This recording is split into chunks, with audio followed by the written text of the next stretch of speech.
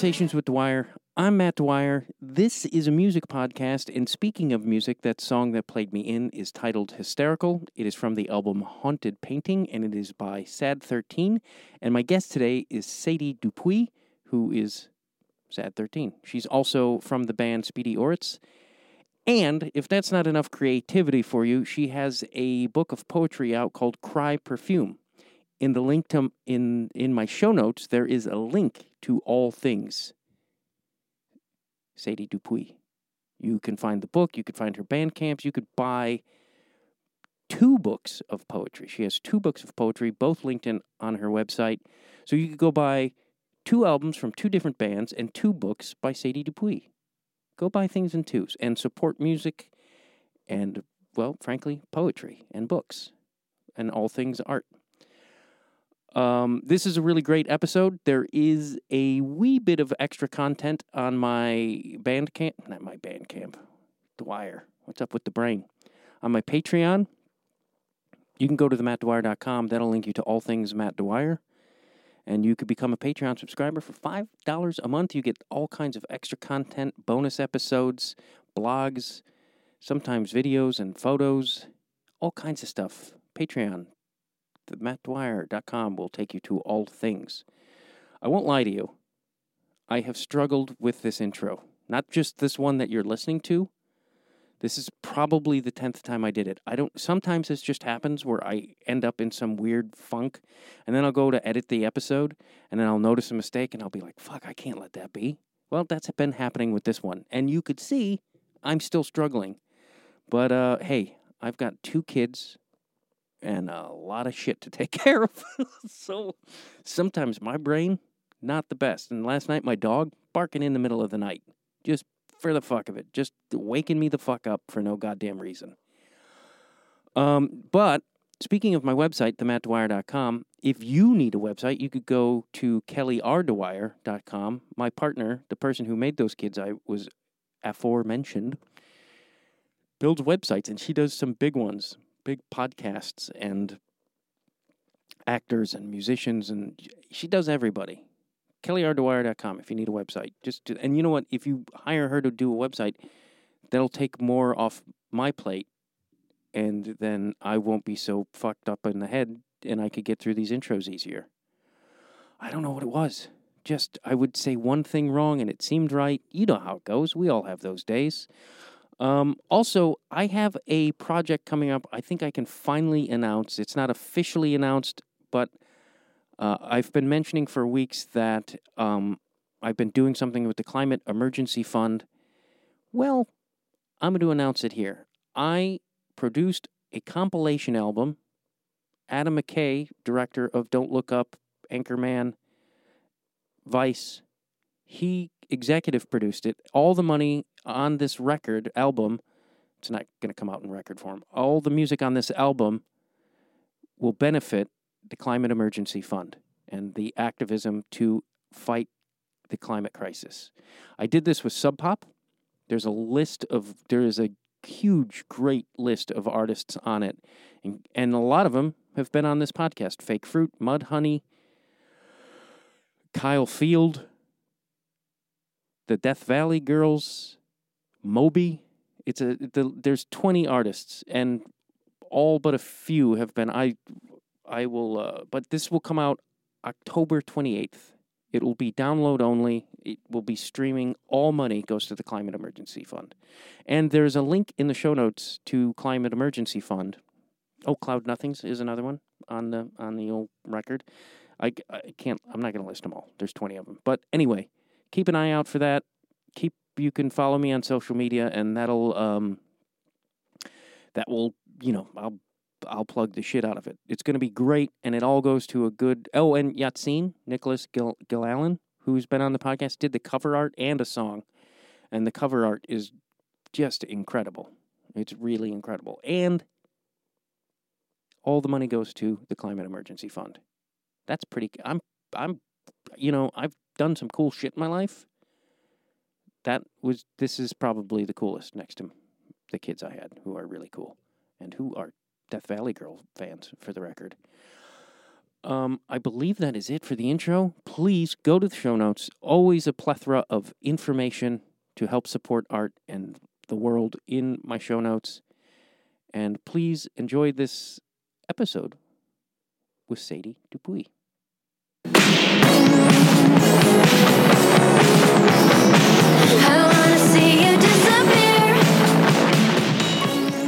Oh, I just watched you. Literally, I saw your name pop up on the screen, and I was watching you unbox your book.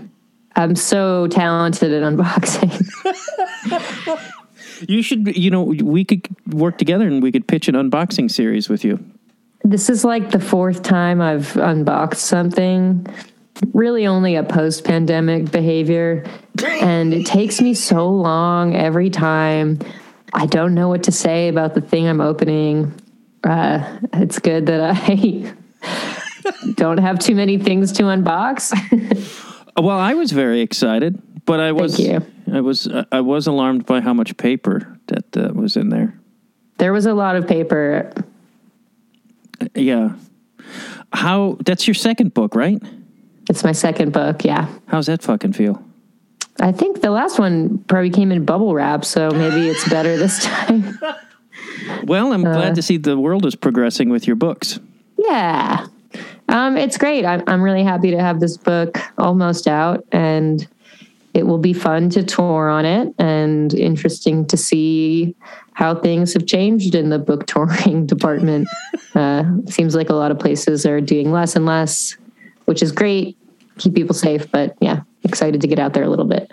Do you just do the book and not the music and the book when you do the book tour? Yeah, I cannot play solo. I won't do it for really any reason. It's just like one of the most miserable tasks that I once in a while subject myself to. So book tour, I'd have to play solo if I was going to play, and I don't like doing it, so I don't. But you do reading solo? Yeah, but that's different. Yeah, it is. I paused and then I got self-conscious because I was like, it made it look like I was judging you, but I wasn't. Why do you hate playing solo? I think that if I were playing solo, what am I playing? An acoustic guitar, right? I feel like I'm often not writing parts on guitar that translate well to that. And I could rearrange everything to be performed that way, but I just don't think it's not going to be good. It's not going to be like up to what I want the songs to sound like live. So why subject myself to that experience? Have you given it a go before? Did you learn by error, so to speak? I've played solo. I never enjoy it. I always think, God, that was awful. And I just don't have to do things I find awful, I guess. No, you don't. So that's...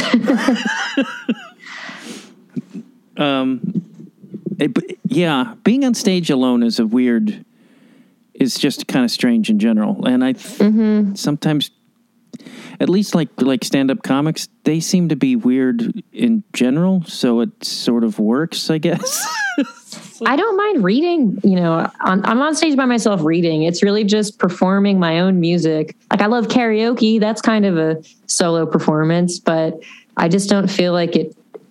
The way that I'm writing music is so about the arrangements that it just feels really incomplete to pare it down to one instrument I'm accompanying myself with. So I've tried doing it with, if I'll have like a tracks situation, I'll have a drum machine and I'll send bass out to an amp and I'll play guitar, I'll play keyboard. But then it just feels like a whole big production. For what reason? I'm making it so complicated. That's making me miserable. It's just all funneling down a path of I should not play solo because I wind up stressing myself out. You don't record that way, do you? Do you do most of your own stuff? Production wise? Yeah. I guess so. Yeah. I guess. Yeah, I produced the last two Sad 13 albums, and in terms of demoing for Speedy, I'm generally, it doesn't get to the band before it has 30 layers that I made at home. So that all feels very intrinsic to the songwriting and makes it weird to try to reconfigure. Right. And you've been not kind of, hi. That's like my Midwestern thing coming out where I say kind of for no fucking reason at all, and it drives me. I thought ope was the thing. Ope? Yeah. Oh, not in Chicago. I don't know. I think some Chicagoans might disagree. Oh, well, they probably. Excuse me. Oh yeah, I do that too. Now that now that I've been brought to that's your region speaking. Yeah. Anyway, is that how you've always approached songwriting? Because you've been writing since you were like very young, right? Yeah.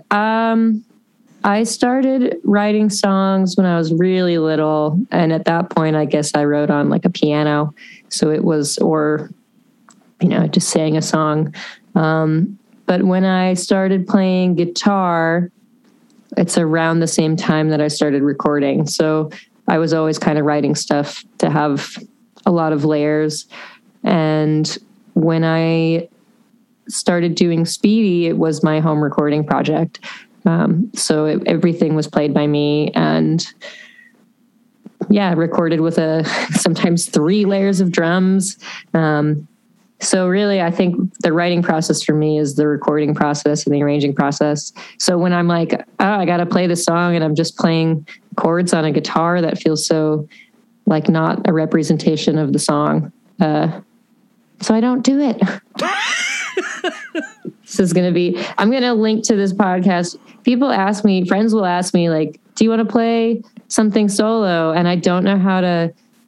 I always like find some polite excuse, but the answer is really like, it makes me feel awful to do, so I don't want to. Well, that's respectable. I mean, and it's like, it's not like if that's the way you construct your music, then it makes total sense. But do people get that, or are they kind of like, what's your deal? I usually just make up some excuse. Or being on book tour is a great excuse because I'm not traveling with equipment. Right. Are you just hitting bookstores with this tour? For the most part, yeah. I think there's a couple where the bookstore is having us do it at like a bar and they bring the books, but it's mostly bookstores. This sounds like a dumb question, but I'm like, is it similar to the way you tour, or is it a little bit with the band, or do you get is it a little bit more cushy because it's just you? It'll be me and another friend who also had a book out last month, Michael DeForge, who's a graphic novelist, and we've done reading tours together before, so that will be really fun. The thing that's different is just like, it's your whole day when you're touring for music. You have to get up and drive however many hours to load in at 3 p.m. and you do an hour of that, and then you sound check for an hour, and then maybe you get to eat dinner, probably not. You're setting up merch. If you've injured your vocals over time, as I have, you got to be warming that up. Presumably you're playing with some bands you'd like to see, so you're watching them. At the end of the night, you're selling merch. You got to load out, get to the next place. And so your whole day, like 9 a.m. to 2 a.m. is consumed by the touring. Whereas on a book tour, we're doing kind of shorter drives, and the only thing I load in is a box of books. Maybe the whole event is like an hour long, and then you can go have dinner with friends or family, or someone you met who's cool, and it's great.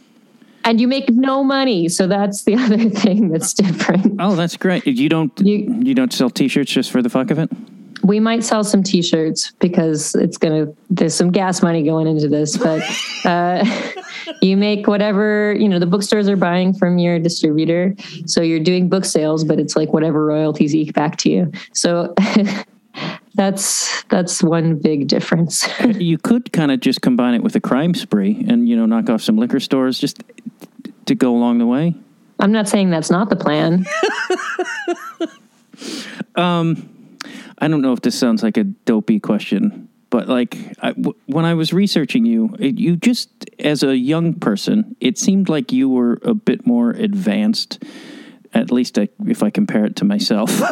But I was like, do you feel that? Does that make sense to you? Is that like, you seemed like you were already into music, you were already into art, you were already into writing, and I believe, some activism, if I'm not mistaken. That's why I'm so behind now. I did too much when I was little. I don't know. I think everybody sort of winds up with the things that they're into when they're young. I just relentlessly trudged on in those arenas. So it maybe looks like more of a longevity. But I have so many friends who are still really into music and played when they're young. They just work in different fields now. I just am one of the foolish people who stayed doing it despite the poor compensation and exhausting lifestyle. No, I'm sort of kidding. Can't tell. Yeah, no, I can, and I understand. Because I knew what I wanted to do, but I also was kind of stupid, or not stupid, but naive and dreamy about it. But I just got the sense that you were a bit more focused and grounded, and you were in a music camp and all that stuff, right? Yeah, but I didn't think I would work in music, and it was drilled into me, you will not get to do this as a job. So I always just did it because I love playing, and I love going to shows, and I love listening to music and being part of music communities. But it was I have other day jobs and other things that I think I'll wind up doing.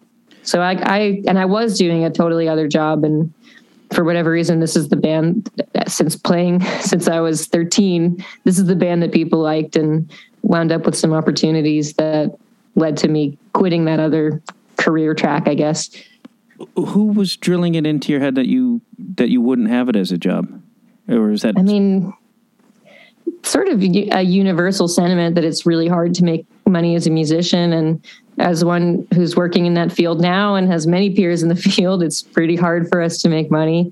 And both my parents had kind of music industry jobs in the 70s. And even then it was it's pretty impossible to make it doing this. By the time I was playing music, mid 2000s, pretty unheard of to succeed. Your dad was an A&R guy, right? And he worked with some, I remember seeing Alan Vega, which was pretty fucking hip, right? I don't know if he worked with Alan Vega, but he worked with a bunch of no-wave bands in the 70s as an A&R person. Was he the New York no-wave scene? Yeah. Both my parents were from New York or close to it. So he was probably in. That's pretty. Were you? Did that affect your life at all, directly, or was that too early? So I was born in the late 80s, and I think by 1980, both my parents were out of working in music. So it affected my life in that my dad played me cool records, and we'd go to shows together, and that was kind of the thing we could bond over. But neither of them was and also that my dad played piano. And so he kind of taught me some of that when I was young, and that was my first instrument. But I think, they'd been out of working in that field for a decade by the time I was born. So it was more that both my parents were big music fans and would play I saw a tweet the other day that I can't remember the phrasing of it, but it was if you grew up listening to WFMU or WFUV, I don't want to hear from you. You didn't work to be cool, so you're not cool. My parents were playing those radio stations for me when I was little. So I don't get how that doesn't make you, I don't know, work. Because you didn't have to work for it. I get it, but it's that's not your fault. That's, some people are just fortunate. Somebody's bitter is what I'm getting at. All right, fair enough. I keep coming across stuff like that on Twitter where I saw some guy was saying this generation doesn't have to find their scene because they could just Google everything. And I was like, man, it's you're not supposed to be doing that. You're square to be these kids today. It's you still have to find stuff. You still have to work. But maybe old man yelling at cloud will 180 and be cool again. Yeah. We could kickstart that today. Let's do it. Do you recall what any of the shows were that your dad took you to? I I remember some shows I went to before I had like asked to be going to shows. And I remember seeing Sheryl Crow at Summer Stage. And that was pretty cool. The first show I remember like being asked, like, or not being asked, that I begged to go see was No Doubt at the Roseland. And my mom took me to that one, which was amazing. It would have been whenever Return of Saturn came out. So like 2002, I think, maybe 2000. I can't remember. Can we fact check that? Yeah. Well, I'll get my people on it. Okay, cool. So just like insert a robot saying the correct year that okay. Album came out. That's when I saw No Doubt at the Roseland. Let's see. I saw Death Cab for Cutie. I saw Pretty Girls Make Graves. A lot of the indie rock stuff was more like my dad's scene. And I remember like I lived with my mom. So I was like primarily raised by my mom, but I would have visitation with my dad, and our big like bonding thing was going to use CD stores or like the Virgin Megastore if we were having a big outing. And my dad was really into like collecting CDs. So I would steal a bunch of his CDs and listen to those and then bring them back next time I saw him or not. Did your parents respond positively when you were like showing signs of music, or were they, knowing the industry, were they sort of hesitant? No, they were really encouraging of me playing music and, writing it and recording it, even if they didn't always like what I was writing or recording. But it was just like, that's not a job that a person can get anymore. So make sure you're doing other things. Well, that's pretty, like you kept going, even though you kept hearing don't. It wasn't like don't. It was just like, that's like your fun hobby. And it was. Right. When did you decide that this wasn't going to be the fun hobby and it was going to be your path? I don't even feel like I decided. Like I worked all these random jobs, and then I was trying to get any kind of like editorial job that wasn't freelance, because I was making myself really miserable as a freelancer living in New York in 2011. And I feel like I applied to every single magazine that is now shuttered, and sometimes 3 and 4 interviews, and then didn't get it. And meanwhile, I'm doing all kinds of wonky freelancing and keeping weird hours and like barely making enough to cover my rent. So I applied to a couple grad school programs that I knew were funded and came with a salary, a stipend. And I wound up getting into UMass Amherst for poetry, and I was there to teach writing.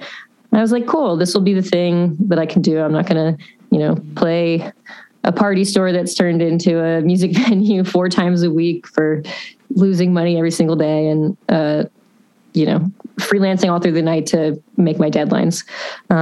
So when I moved to Western Mass, I'd done all this for this grad program that was to take the place of my freelance insanity. I put up all this music that I'd been home recording, sort of as a way to like try to play a local show or make some local friends in music who might want to play in a new band with me. And people just liked it more than any of the bands I'd played in before that.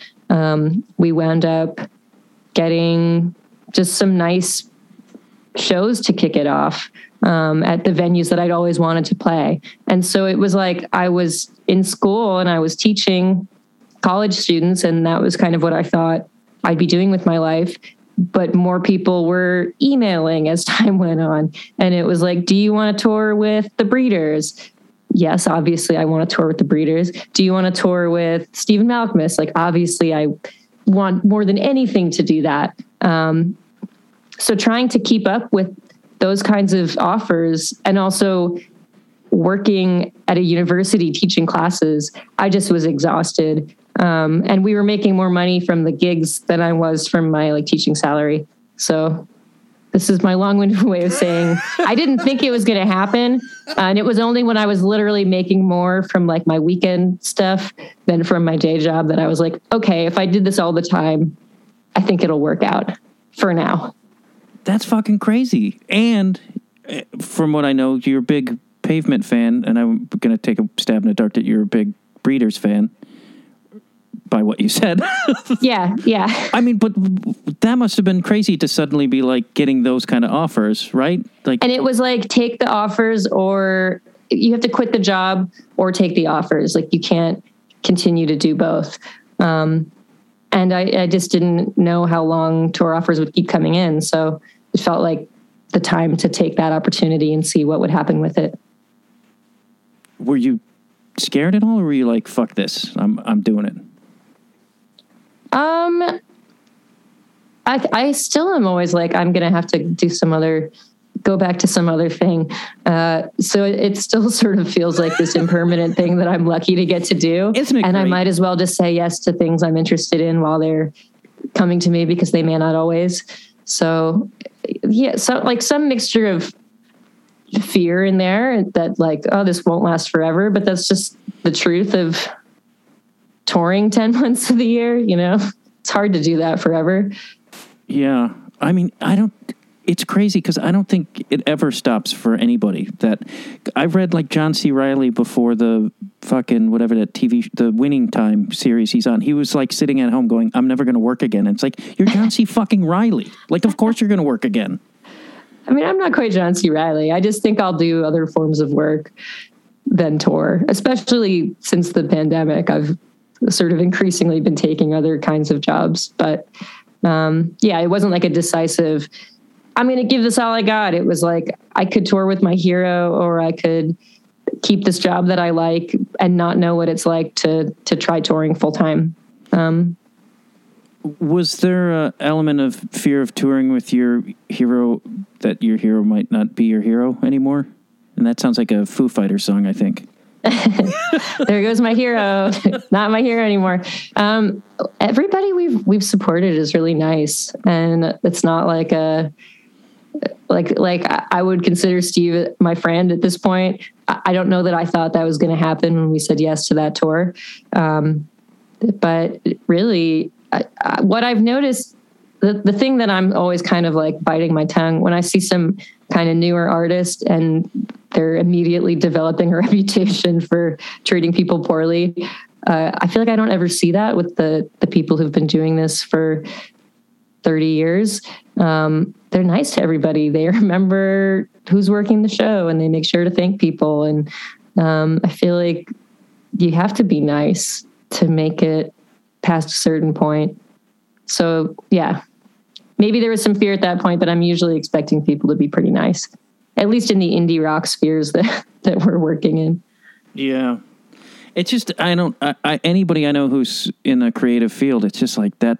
I don't know, even for me, I'm like constantly afraid. Like sometimes I'm like, well, I guess like post office.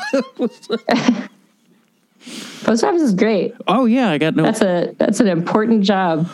Yeah. And I mean, I'm a working class guy, so like that's my roots. So I always think like, that's where I'm just going to end up because that's what I am. Is in mail?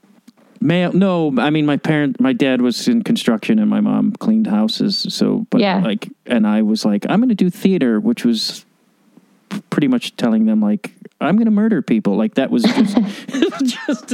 just as horrifying of a statement. I mean, I saw some tweet about Barry today because Bill Hader was like the only person at the Emmys wearing a mask. And the tweet was that Bill Hader looked around and wanted to write about the most evil professions he could see for Barry, which was murderers, cops, and theater people.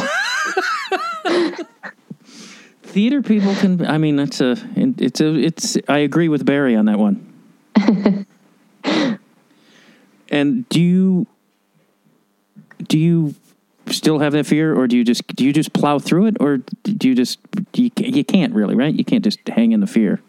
What's the fear? That I'll like stop, not do this more? But it's like, I'm not afraid of that really, because I always did other jobs and still worked on music. So I don't like fear doing other jobs, I guess. I'll still work on music.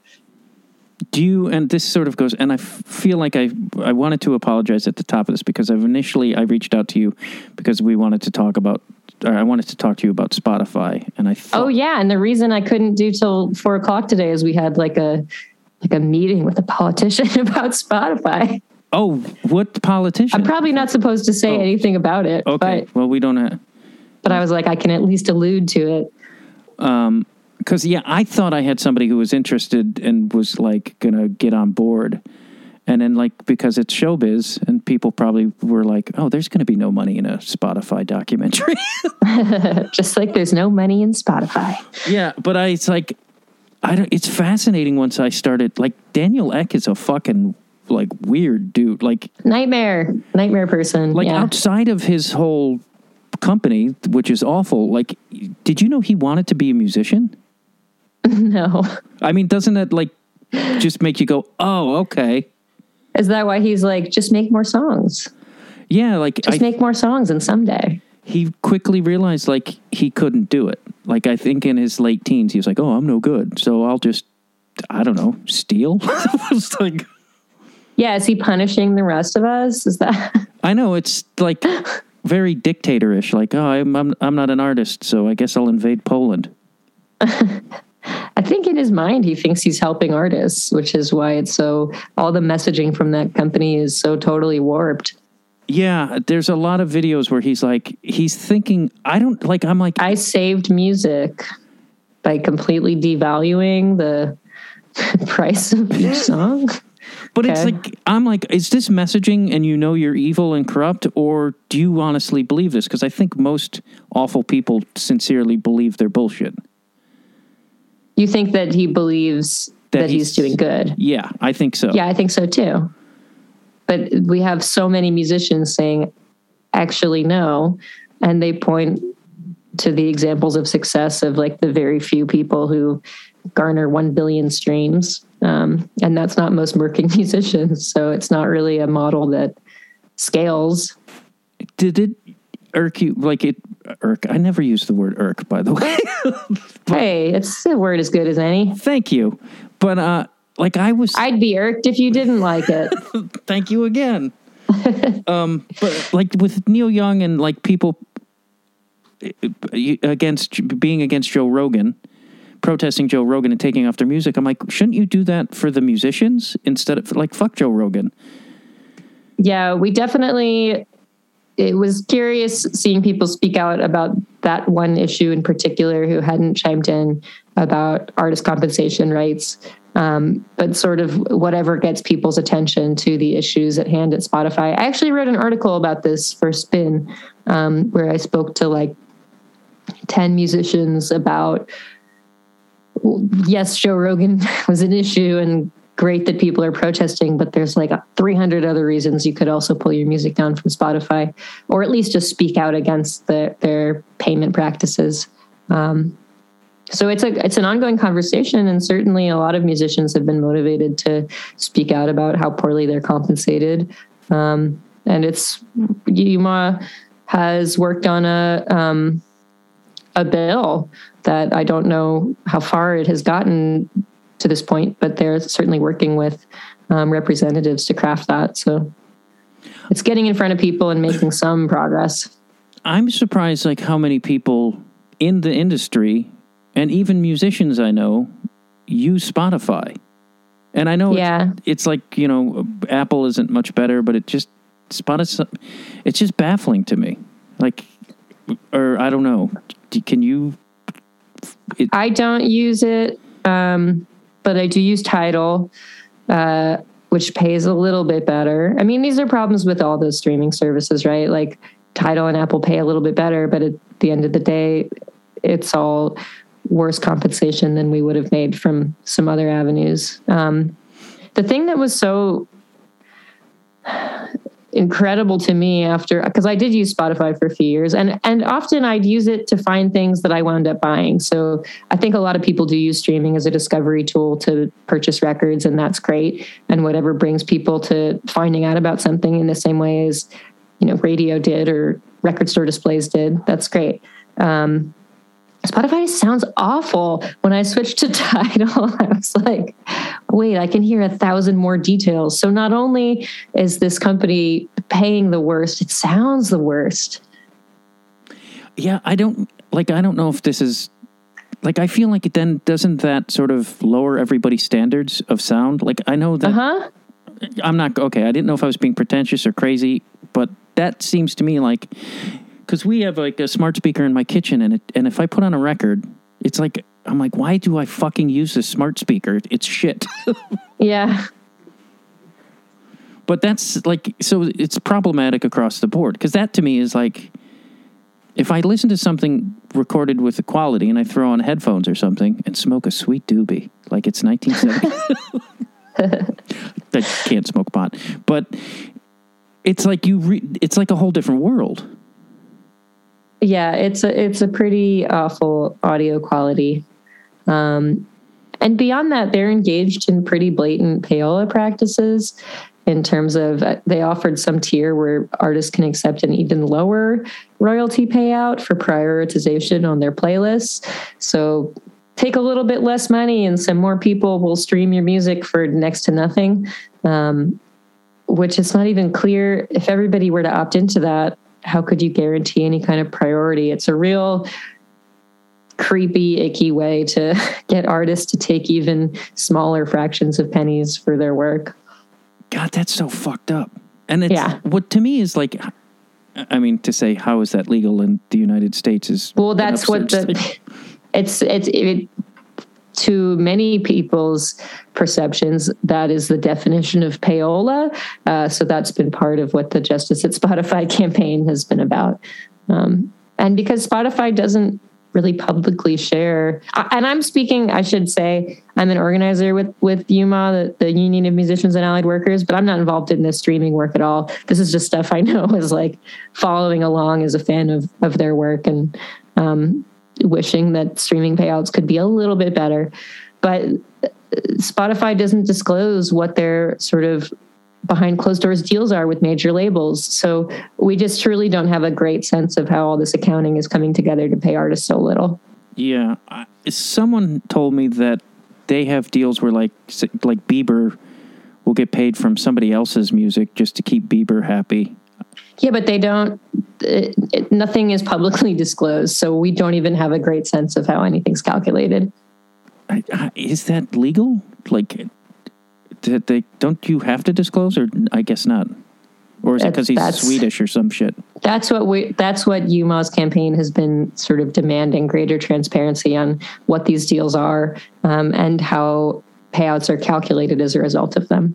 But Spotify has given absolutely no comment on this campaign, despite the many thousands of signatures that have come from musicians, despite coverage in the New York Times, in The Guardian, and outlets all over the world continue to give no comment.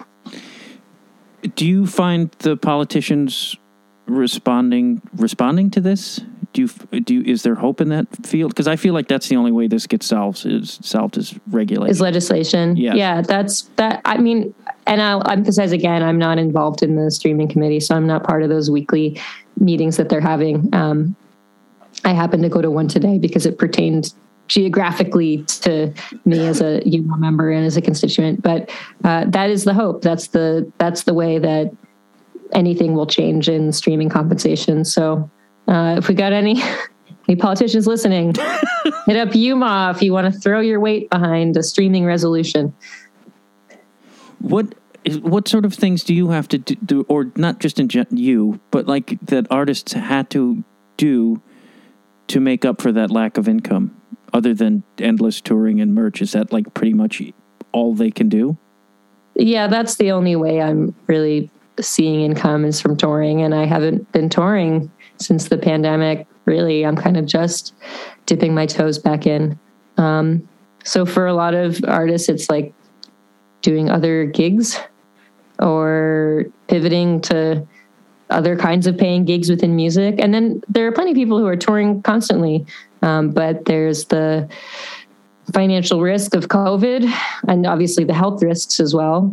So I've had plenty of friends who have profitable tours planned and then wind up losing a bunch of money when the entire band got COVID on the first day, the second day. It's a real crapshoot. Yeah, a slew of people got COVID after South by Southwest. I knew a number of people who went down. Yep. Did you, prior to COVID, were you touring that constantly? Because I'm just curious if was it weird to just suddenly be like, okay, I'm home? I had not. I moved to Philly in somewhere between late 2015 I think I started subletting in Philly in late December of 2015, and really moved here in early 2016. And I had not been home for more than 2 weeks consecutive since moving here until the pandemic. So that was a real adjustment. I'm so used to living out of a suitcase, making all the income from touring pretty much. So it's nice to feel like I have a home life now and to feel like I know my city a little bit better after having already lived in it for 6 years. But it's been a tremendous adjustment. And now trying to go back to touring, I'm like, oh, I got a little bit comfortable not sleeping on a different person's couch or floor every day. So I think it'll be a slow build back to normal touring. Yeah. I mean, I'm like, I've already been like reclusive and weird about leaving the house. And then the pandemic happened and I'm like, I really don't want to leave the house. Yeah.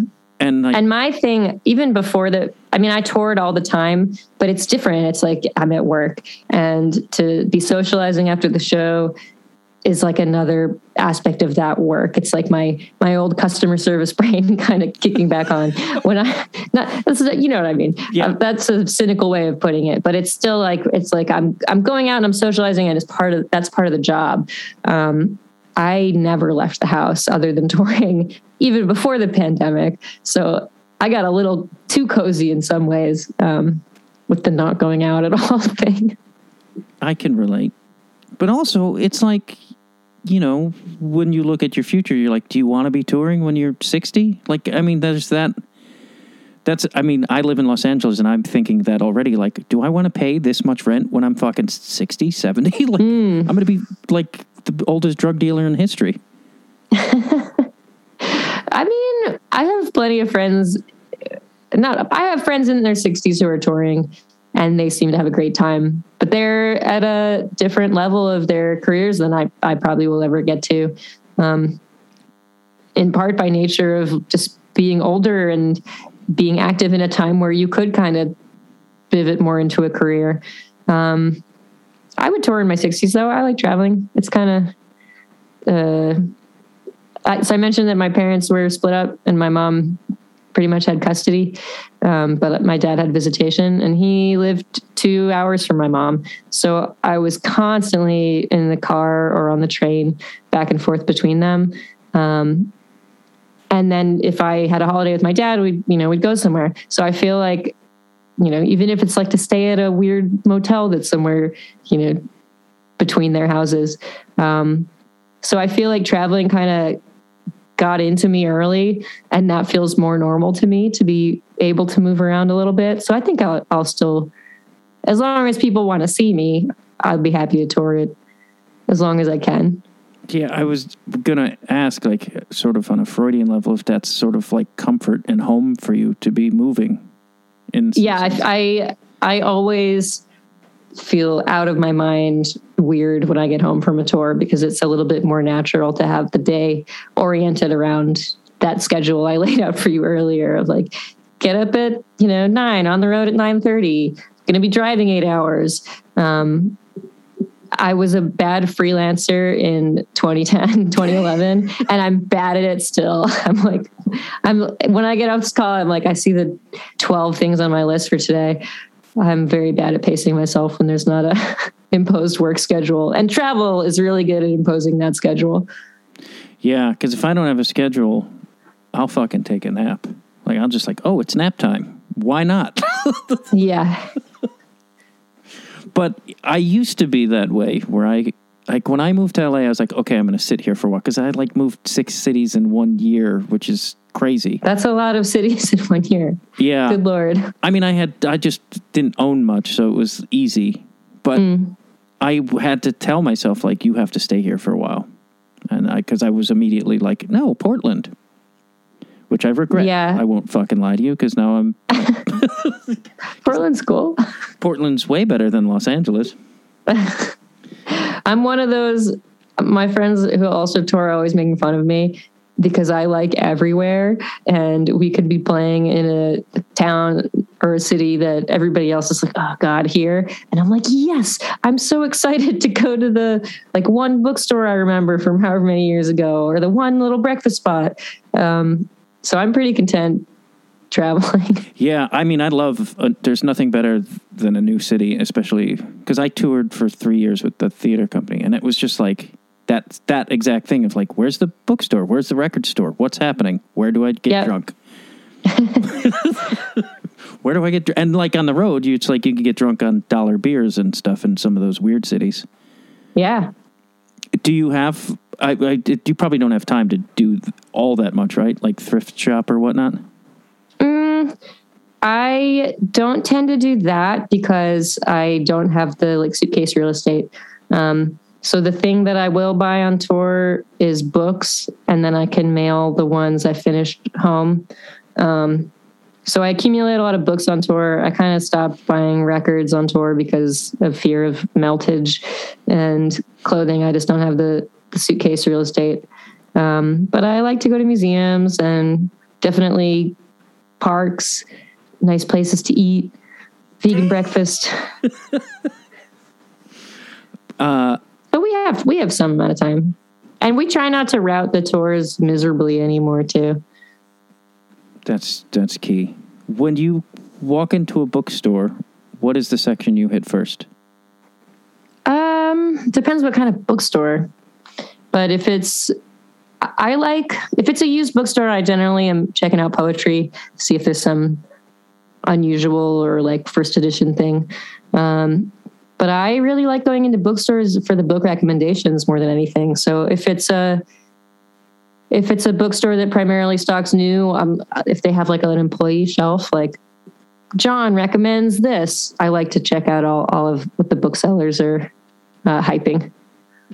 Oh yeah, that's a good. Yeah, I'd love, and unfortunately, I feel like they're coming back, but used bookstores really took a fucking hit there for a long time. Because I've been to some great ones this year. Yeah, maybe feel like it's kind of on the upswing again. Yeah. Which also gives me hope because I think maybe people are going, fuck Amazon, which I think really hurt the used bookstore. But like there's 2 used bookstores in Los Angeles, and one is tiny, but it's packed with fucking amazing. Like I've walked in there. Which one? It's called Reed. It's in Eagle Rock on Eagle Rock Boulevard.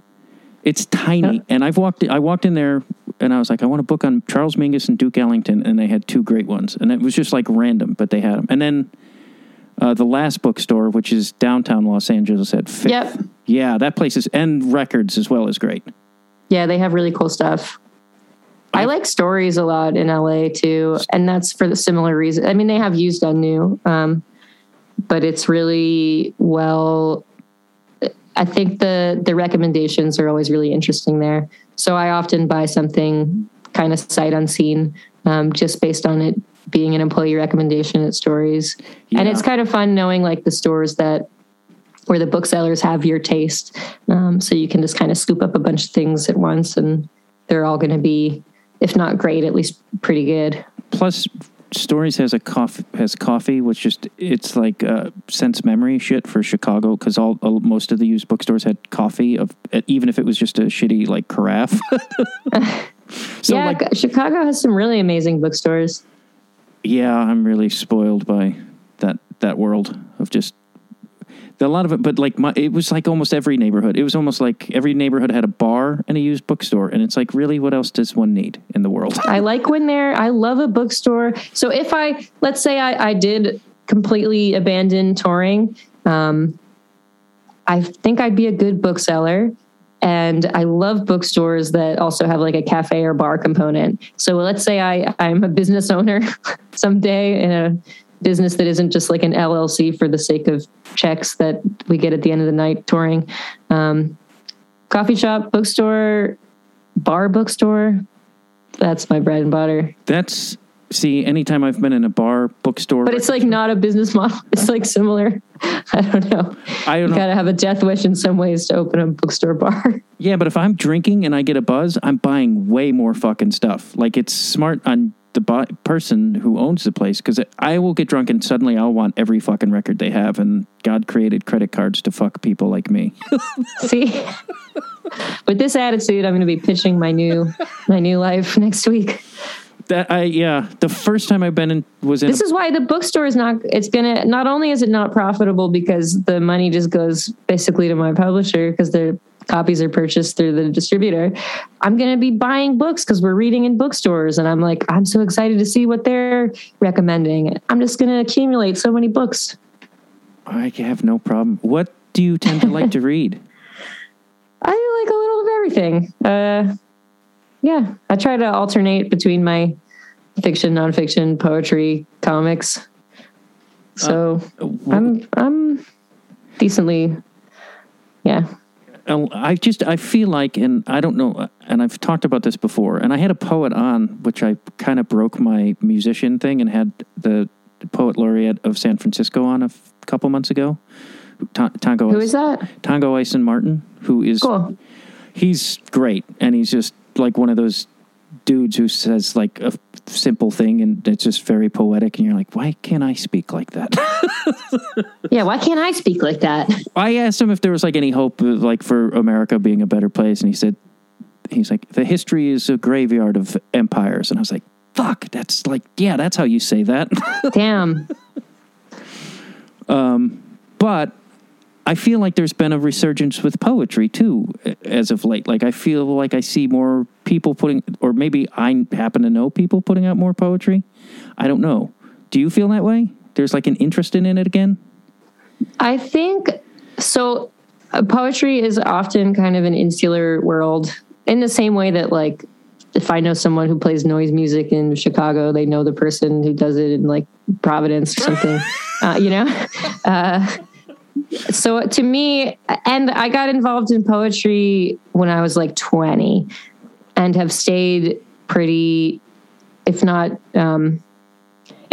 always publishing, I'm generally keeping up with what's new and trying to go to readings. So to me, it feels like it's always been active enough. But certainly I think like there's been a lot of, through social media, maybe some people who didn't get indoctrinated into poetry as young as I did, which is not to say I was super young as like a 20-year-old, but people are coming to poetry like via Instagram or via TikTok. And so I think that maybe has put it onto folks' radars who otherwise might not have had exposure other than like the canon stuff that they picked up in middle school and high school. Right. I don't know. That's like pretty vaguely speculative, but I just felt like it used to be, and I know this is 50 years ago, but like there would be books of poetry that sold well, and there would be like notable, they would be celebrities, like for lack of any better example, Allen Ginsberg. But like, and I feel like I see that like Tango, the guy I mentioned, he's got like a following and news people do pieces on him. I'm like, this is a poet. Like, this doesn't happen anymore. Like I'm thrilled. I'm fascinated that it's happening. Yeah, I think there are poets that folks follow in a. I feel like I'm too close to have perspective because I'm like, I have friends who are poets and I think they're like really famous for their poetry, and they'll kind of laugh at me when I make those assumptions. So it's all relative. And it is in the same way, like that, poetry books used to sell however many copies. So did albums. And we still get like huge profiles in major publications about musicians who are selling the amount of copies that would have been like negligible in the early 90s. So maybe we've just scaled to, what am I trying to say? Do you know what I'm trying to say? I do. Maybe like success is less tied to the amount of copies you've sold, and and I'll fucking agree to that. I know that you're relieved I agreed to it. I'm sure I could sense relief. Because I was like, I don't know. I'm not sure if I know what I'm saying. I was following it. Poetry has always rocked. There you go.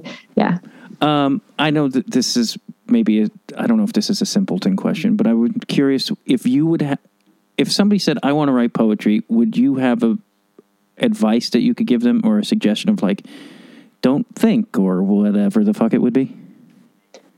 I think I'm trying to, like, one advice for someone who's trying to write poetry for the first time. Are they reading poetry already? Because I think that's really the main thing. Like, go to a used bookstore. They're always going to have some anthologies of like best American poets of the 80s. Like, here's an anthology of poets from this region. And just read through and see what kind of things you like. Find some more books by that poet. See who they're thanking in their acknowledgments. Might be some other poets in there worth chasing down. I think just having in the same way that you certainly can make music without having heard any, but it's not the easiest challenge. Just having read poetry widely, I think, and having a sense of what things you like and what things you don't, can be an inspiring way to get into it. Do you have any poets that because you said you have these friends that are there poets that you would be like, hey, read this person? That inspire you? Some favorites. I really like Morgan Parker's poetry. I really like Dorothea Lasky.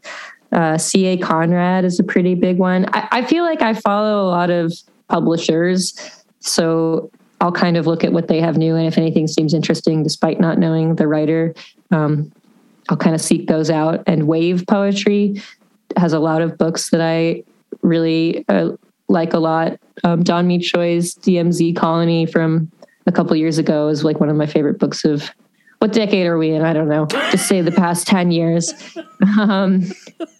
But it just, I mean, and one thing that I think trips people up who are my friends who like, I think could be into poetry. They're certainly into like weird experimental music. They're certainly into visual art where they don't necessarily know the meaning of a photo. I think people get really obsessive about, because they were trained in high school or something to annotate a poem to know its meaning. That really gets in the way of me enjoying things. I kind of want to just read it and let it flow through me, and maybe there's certain images or certain sounds that are exciting to me, and I'm not really obsessing over knowing what every single poem means. That's for like rereading and going to the author's reading. So yeah, I think if you're going into reading poetry wanting to know what every single poem means, that's going to be a barrier to entry. So you don't have to. You're free. That's good advice, because I think and it also just makes me think of how fucking bad our educational system is, because when you were saying that, I was like thinking of myself in high school going, man, they just taught me the wrong way. I said it's the wrong way. It's just like, it's one way, and it's not one that I was very attracted to. So I didn't like poetry in high school. I kind of was like, poetry's stupid. You know, I like Robert Christgau. Like, that's real writing. And only when I was in college and I took a poetry class with a really great teacher who was like, that's fine if you don't like poetry, like just try, like, let's just check out a few things. You don't have to worry about what its meaning is. What does it make you think of? That was kind of a more inspiring route for me. Yeah. I had a friend. And made me want to try. I had a friend give me some books when I was 19, and they were crass and filthy poems. Like, not, that makes it sound like they were like jokes about sailors or something, but it was like, you know, Bukowski, which, you know, when you're 19, that's groovy. Oh, I loved adored all of that stuff as an 18-year-old. Yeah, my friend gave me that. It gave me like Notes of a Dirty Old Man, and then gave me some what's his name? I'm flaking. Basketball Diaries guy. Jim Carroll. Carroll, thank you. And for a guy who'd like been going to high school and read, you know, what they shoved in your face, it was your mind melted. And I was like, oh, fuck, this is what writing can be, or what worlds we could go to. And it changed everything for me. Yeah. And I think and because you weren't obsessing over what does every single thing mean, right? Because you can't discern what a lot of those guys were going for. Yeah. Oh, I had no idea. I mean, I was so into like Burroughs when I was a 17-year-old compared to the other things I was reading in high school, because what the fuck is going on for 10 pages? But it sounds amazing. And some of the images are amazing in the same way that I can appreciate a lot of visual art. Did you find yourself, as I was, I guess, I mean, then I was sort of attracted to this seedy underbelly world. I was like, I want to find that. Of course, then I did, and it was a big mistake.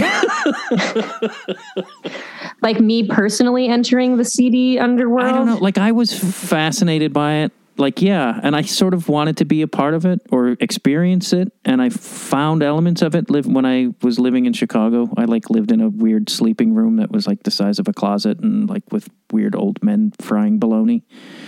And then I've slept in a closet in Chicago before. I lived in a pantry for a while. Hey.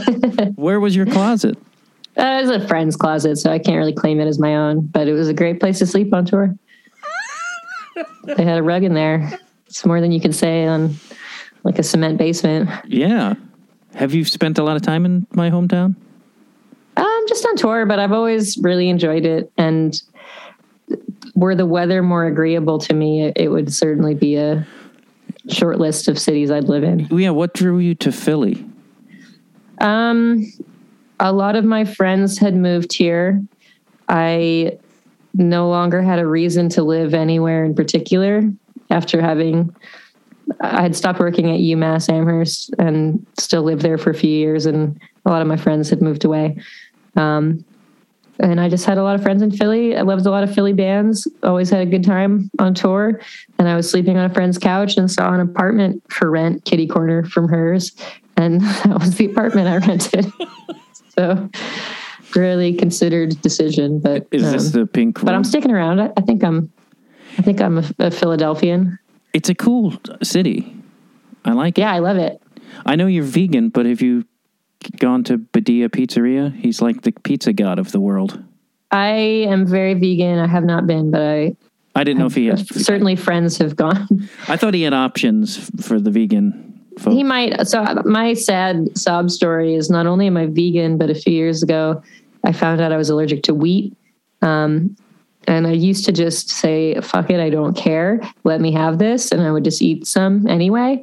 But I started to get pretty bad rashes and hives, or even like, not an anaphylactic reaction, but respiratory. So I basically can't have any wheat at all anymore, and it's miserable. So no beer either, eh? Some beer is okay. I'm not gluten intolerant. There you go. So if it's only rye or barley, that's fine. Do you drink a lot on the road? I try not to really, because it's like exhausting. It's exhausting to be traveling that much anyway. And if you're hungover while doing it, it's just like hard to get through the day. Yeah. I mean, I'm with you, but I've heard others say the opposite. Where like, yeah, you have to self-medicate. And I'm like, okay. But like, maybe that's just certain people's physics. No, I think some people do respond to touring that way. And when it wasn't my job, I was like, great, party night. I don't have work the next day. Like the show will be my excuse to drink a bunch. But after however many months of touring as a full-time job, I was like, if I can maybe have a drink a night, and it'll be like a vodka soda. And that's about it. Do you have any music coming up? Because I know it's been about a year since you've had an album. Yeah, I think it's been 2. I had a reissue out last year that I wound up remixing from home, and that was so time intensive and it was like a double LP, so it felt like a new album in some ways. Just because of the amount of like production it was recorded so badly when I was first starting Speedy as like my solo project. I had no idea what I was doing. So I had to do a lot of work in remixing it to get it to be able to hear a kick drum, for example, important things. So in terms of like a new Speedy Ortiz record, I think the last one was 2018. We have one recorded. I don't have any idea when it'll come out, but yeah. Are you waiting for the whole vinyl thing, which seems to be fucking everybody? We need to get it mastered. Everything's just been really slow. Like, it would be very boring to list all the reasons that it's not done yet, but it's just like, oh, we need to reprocess these audio stems, and the person who can do it is between other gigs, and now someone has COVID, and something that should have been done in June it's now September. So and now it's up to me to kind of parse through some stems and get things over to mastering. So maybe having told you this kind of boring half version of the audio saga, I will get it to mastering this week. We'll see. And the book is out October 4th? Yep. I remembered your boxing. Yeah. Unboxing? Put it back in that box and purchase it at your favorite local indie bookstore. Thank you very much for listening to this episode of Conversations with Dwyer and Sadie Dupuis of Sad 13 and Speedy Oritz. Please remember there's a part 2 on my Patreon. You can go to themattdwyer.com. It'll link you to that. Become a Patreon subscriber, $5 a month. If you can't afford to become a Patreon subscriber, feel free to just tell a friend about the show. That would help me out so much. Just tell your friends about the podcast and maybe like it or some shit on social media or whatever. Thank you.